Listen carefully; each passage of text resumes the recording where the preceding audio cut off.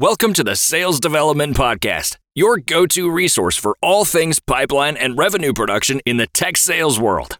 Technology marketing, sales development, sales, and revenue operations have combined to create the go-to market engine fueling the success of SaaS startups and established companies alike.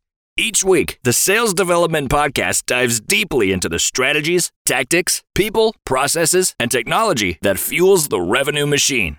The Sales Development Podcast is brought to you by Tenbound. Get more free resources, insights, and intelligence today at tenbound.com. And be sure to like and subscribe on YouTube. All right, we are live, sir, with the B2B Weekly Pipeline Show. How you doing today? Doing pretty good. I have to say, actually, my first LinkedIn Live here. Oh, man, I'm surprised. I mean, you came from a video background, and this is the first time, huh? I know, yeah. It was such a big thing, and then it wasn't. It's like polls, you know? It was super big, and I see the occasional ones here and there, and I guess I just never really hopped on one. So it's good to be here. Yeah. It's kind of like Clubhouse. Like, all of a sudden, everybody was on Clubhouse, and it's like, hey, what happened to Clubhouse? So, yeah, here we are. And I'm excited to dive in, man. I saw a post that you put up a couple days ago, and you were talking about your experience as a B2B buyer and, you know, some hypothetical situations, just the way that things have changed. And I thought it'd be interesting. You know, one of the things you put is, let me paint you a picture. You're a director of demand gen. You just started a new role, and you were hired for your experience implementing an ABM strategy with a strong tech stack, right? So you just started the job. Now you go in and you start to put that together. Tell me about your experience.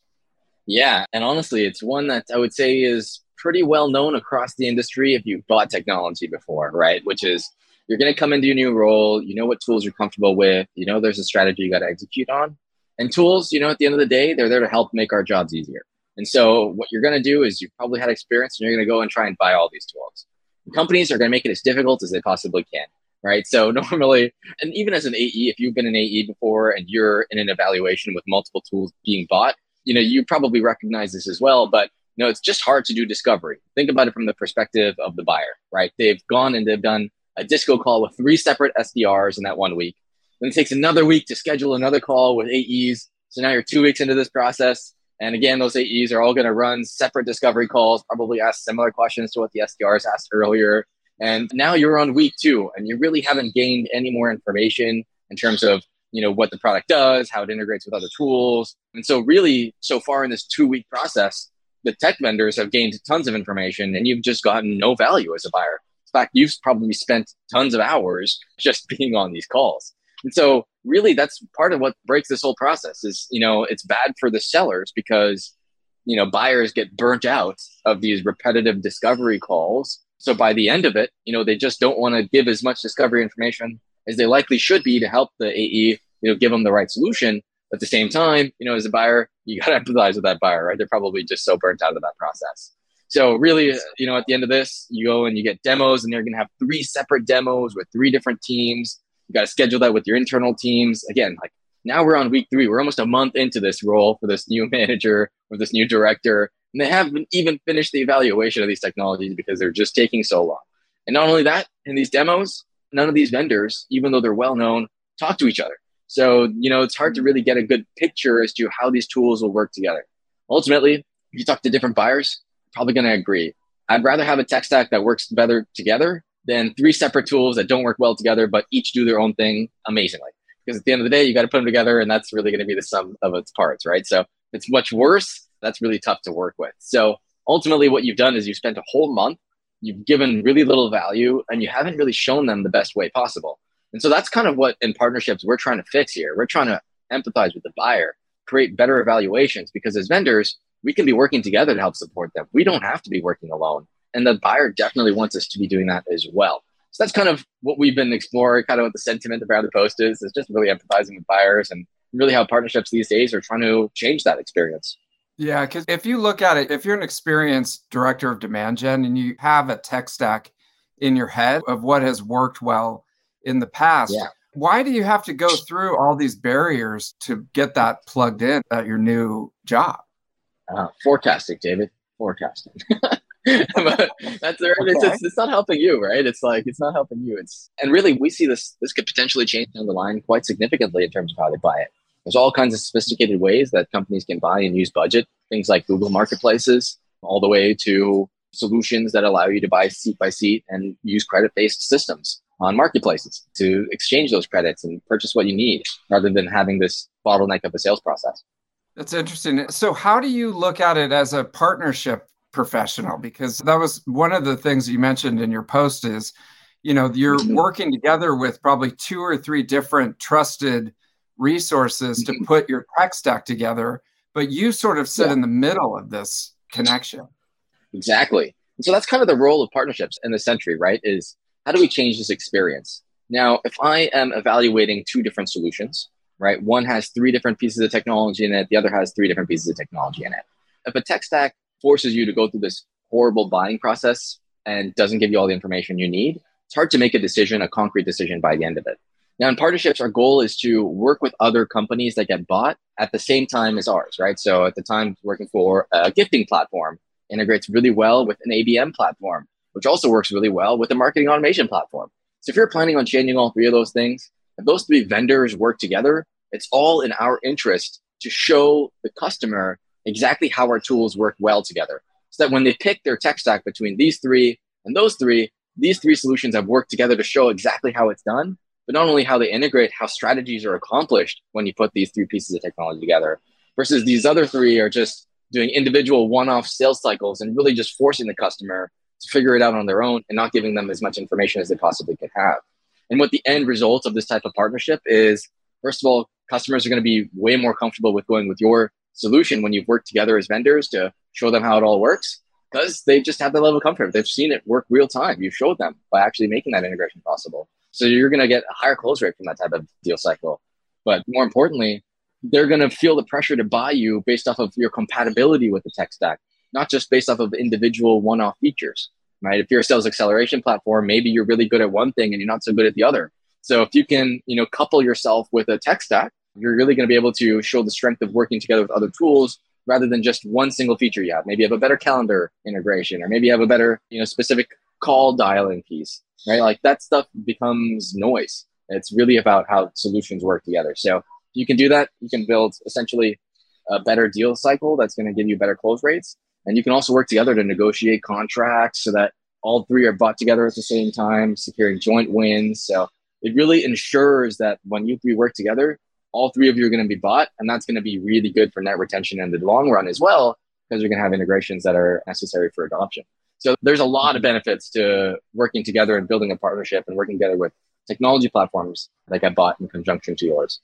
So I look at it, an example like with the director of demand gen, and say, for example, they now have to manage the SDR team, but there's no sales engagement platform right now. Yeah. And so they go, okay, I've used X platform in the past. I know that it's really good and it probably can integrate with what I have. What would be the next step then? Like they would reach out to that company that they're familiar with. And then there would be also other partnerships available. Would they all do a call at the same time in your mind, or is it separate and then an introduction? Yeah, so it really depends on how ahead and how well built your partnership process is. But normally when we see something like that happen, we notice, okay, in my last role, maybe it was like SalesLoft. Okay, they're evaluating SalesLoft. They're also evaluating us. So that's when we have a really good close partnership. We'll reach out to each other and say, hey, look, they're both looking at our solutions. We've each done our discovery call. Should we reach out together to the contact, and would we be comfortable reaching out to the contact together and say, hey, let's plan your demo together and save you rather than doing 3 separate demos. Let's do our demos together and show them exactly the strategy they've identified to each and every single one of us, how that all works together by showing them a concrete integration and show them real time how it works. So that's kind of the way the process works internally. Is it requires a lot of communication, constantly looking at what opportunities are currently open on each side of the partners, companies, and then just, communicating well with each other to make sure that we get ahead of those opportunities so we can make that ask and make sure that the customer has that option. Being an SDR, sales rep, and manager is tough, and it's getting tougher. Creating an outbound sales pipeline is hard, and getting harder every day as well. You're not given any training, coaching, or support. You're pretty much on your own to figure it out. Should you cold call, send emails, or post on social media? Your prospects are buried in messages, and now it seems harder to stand out and get a response. You try to educate yourself on how to do it, but the online landscape is a confusing swirl of contradictory messages, empty motivational speeches, and outdated sales advice. Time is running out, and you're spinning your wheels. Now what? You now have a resource to really help. You now have Tenbound Plus. Tenbound Plus is your guide to building your outbound sales skills in your own time and in your own way. You join a community of like-minded people who are striving to achieve success in your same position. You get access to online, self-paced learning courses, discounts to Tenbound events, and much more. Join today at tenboundplus.com. That's tenboundplus.com. Got it. Okay. And then on the flip side, with like a platform like Salesforce, for example, like Salesforce has all the App Store, offerings within the platform itself. So how does that work? So if somebody has Salesforce and they go, okay, I need this extra add-on to be able to do my job, shouldn't they just go to the App Store and download something, or do they have to go to a whole other platform? Yeah, I'd say having worked on Salesforce partnerships, fixing strategies can be different. Sometimes you can just add a tool right from their marketplace.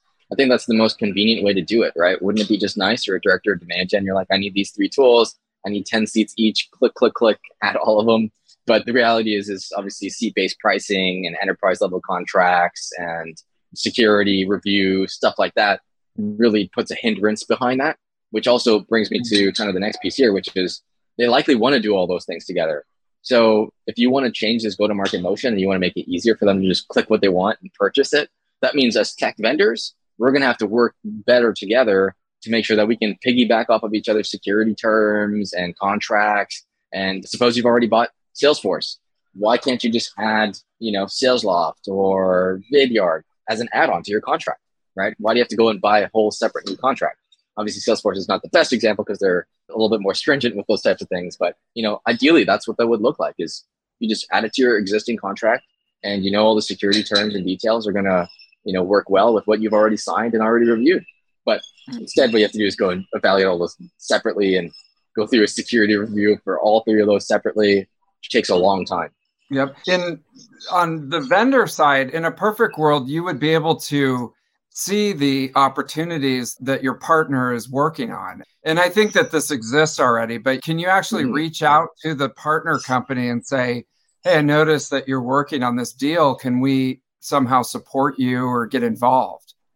Yeah, there's actually lots of technology out there that do that. There's companies like Crossbeam or Reveal that allow companies to share some levels of data, obviously in a secure way, meeting a lot of the privacy requirements that are necessary. So you do see those opportunities come real time. So as a partner manager, I would get a notification in my email that said, hey, this company is evaluating this piece of technology. They're a customer of yours. Maybe you should work together, right? You can help that partner. Or actually the partner would be more proactive and say, hey, look, we just got an opportunity. I noticed that you're a customer. Can you help us? We want to make sure that, it helps add to their tech stack rather than us taking away. I think that's a big piece of it as well, is that data sharing and communication around opportunities.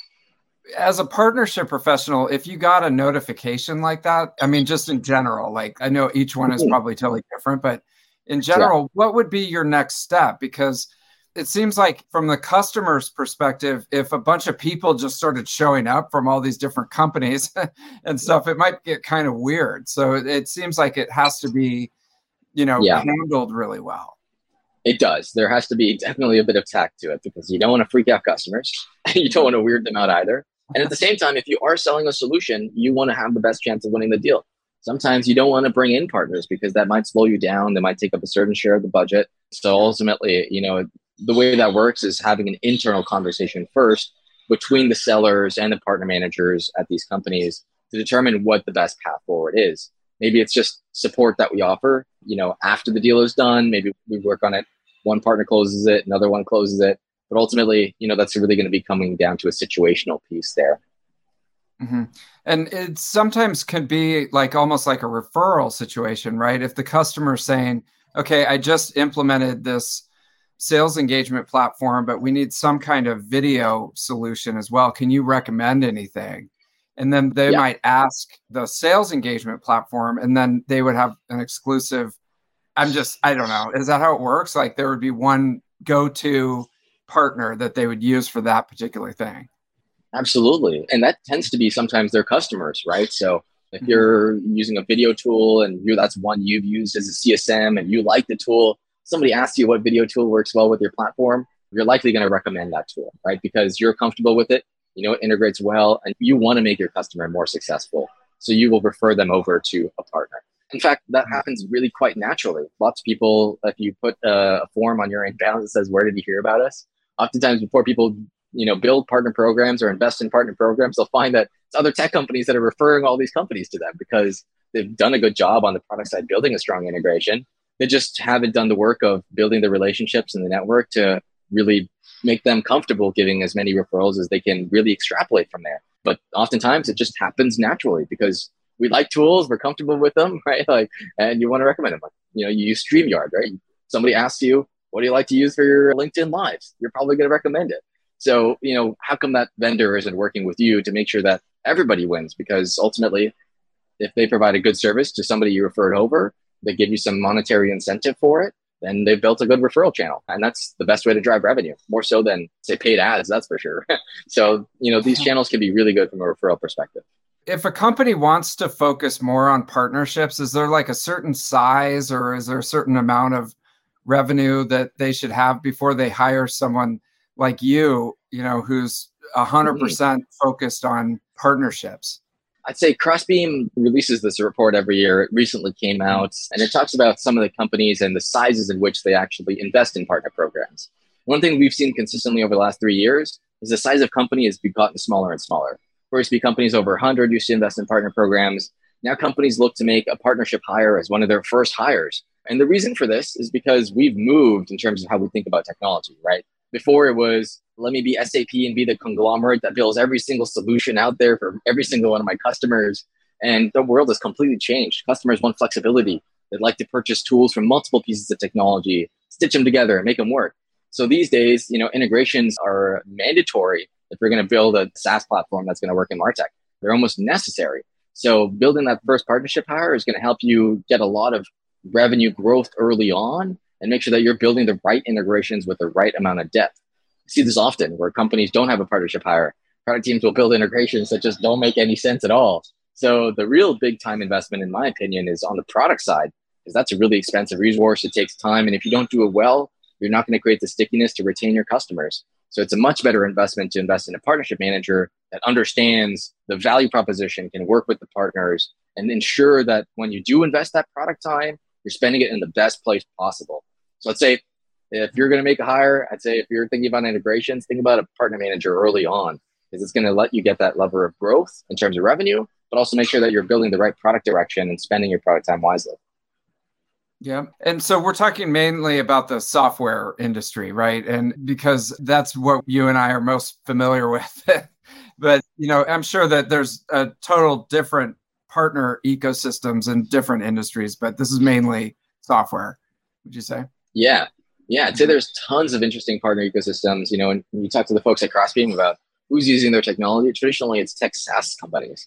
But these days, you can do all kinds of interesting things. Think about it. If you have a car detailing business, right, and you're detailing cars on the side, right, the likelihood that they're working with a garage that they constantly go to, probably quite common, right? You probably have a mechanic that you go to that you trust to bring your car to.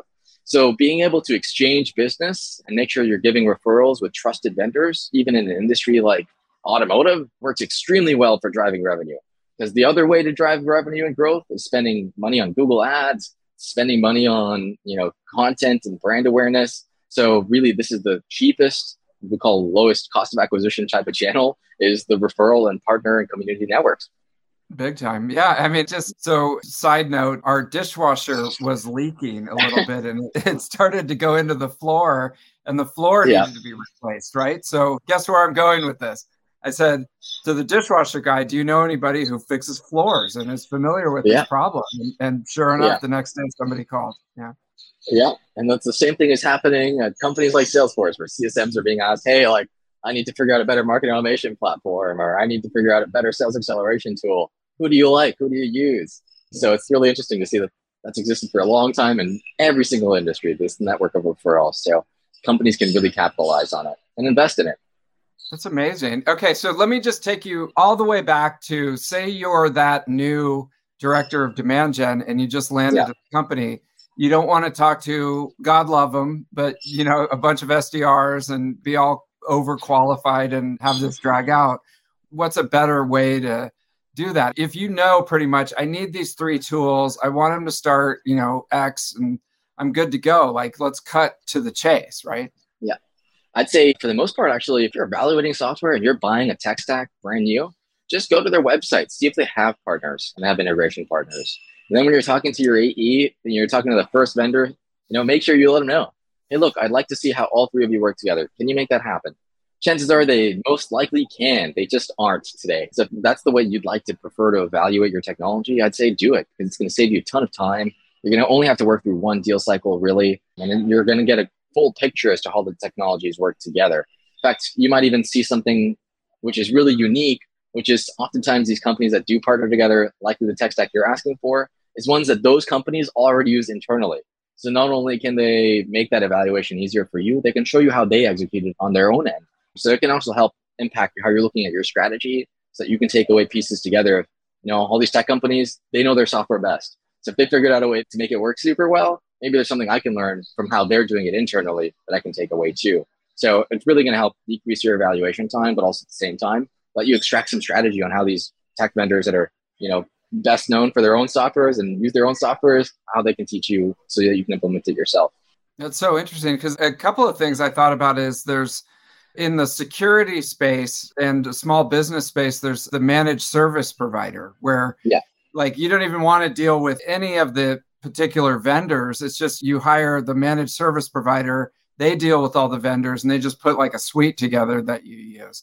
And and then you also have like the HubSpot model in our world where they're just like, we're going to make everything. And you never have to go anywhere else because we got you covered, and different things like that. But it seems like, at least in our world, most people, they want to sort of architect their own tech stack and make it, the things that they've used in the past and have worked really, really well.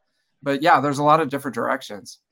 Yeah, certainly. And even in this space too, in MarTech, there's like companies like Scaled or RevShop that essentially they will do that. If you go to them, they're an agency, they'll help you implement a full tech stack around sales acceleration, for example. So there's tons of agencies that can do this. I think my call for companies is, as a tech company, you should be doing this yourself too, right? To some degree, right? It's because at the end of the day, the agency is making their money off of services, right? Implementation. And that's oftentimes things we already include in our contracts as tech companies. So we can be working closer together. And if an agency is needed for services that, the company can't do themselves around enablement or implementation or integrations into Salesforce, for example, then those agencies can be brought in. Oftentimes we do bring them in, but tech companies, we're not doing anything to help make the evaluation easier. So that's kind of what my call is here. It's like, geez, we should be working together. If anything, selfishly, just to share notes on what they said in the discovery call so that we have even more information to do our demo as well. So lots of interesting ways to take that model. Oh, man. Great opportunity. So you're right here on LinkedIn. Can everybody find you here and connect with you? Because I'm sure that there's a lot of people who would want to work with you on this. Yeah, absolutely. I've written a couple blogs, done a couple conference speeches around this, but I think it's such an interesting space and it's developing quite heavily. I think it's going to be the future in the next 5 years. So more than happy to share ideas and help point direction. I know building partnerships at a company can be quite difficult, especially if you're the first partnership person. I've done it before. So if you need any help, I'm always around. Yep. And we'll throw the link to your LinkedIn in the recording notes. And then I do remember you made a speech at the Crossbeam conference, right? Yeah. Like a few months ago? Yeah, I spoke at Supernode last year, talking a little bit more about some of the actual tactics that go into making this strategy a reality. And so I did spend some time talking about some of those, which you can find on their YouTube channel, on their blog as well. I've written about it too. Nice. All right. Well, thanks for coming on the show. It was really interesting and look forward to working with you more on it. Yeah, thanks for having me, David. Hope you have a great rest of your day. Thank you for listening to the Sales Development Podcast, the only audio forum 100% focused and dedicated to sales development. Please be sure to subscribe to the show on YouTube and take a moment to leave us a review on iTunes. Your support makes our show possible. If you are struggling with your sales development program, contact us at 10bound.com for a no-obligation exploratory call. Again, that's 10bound.com.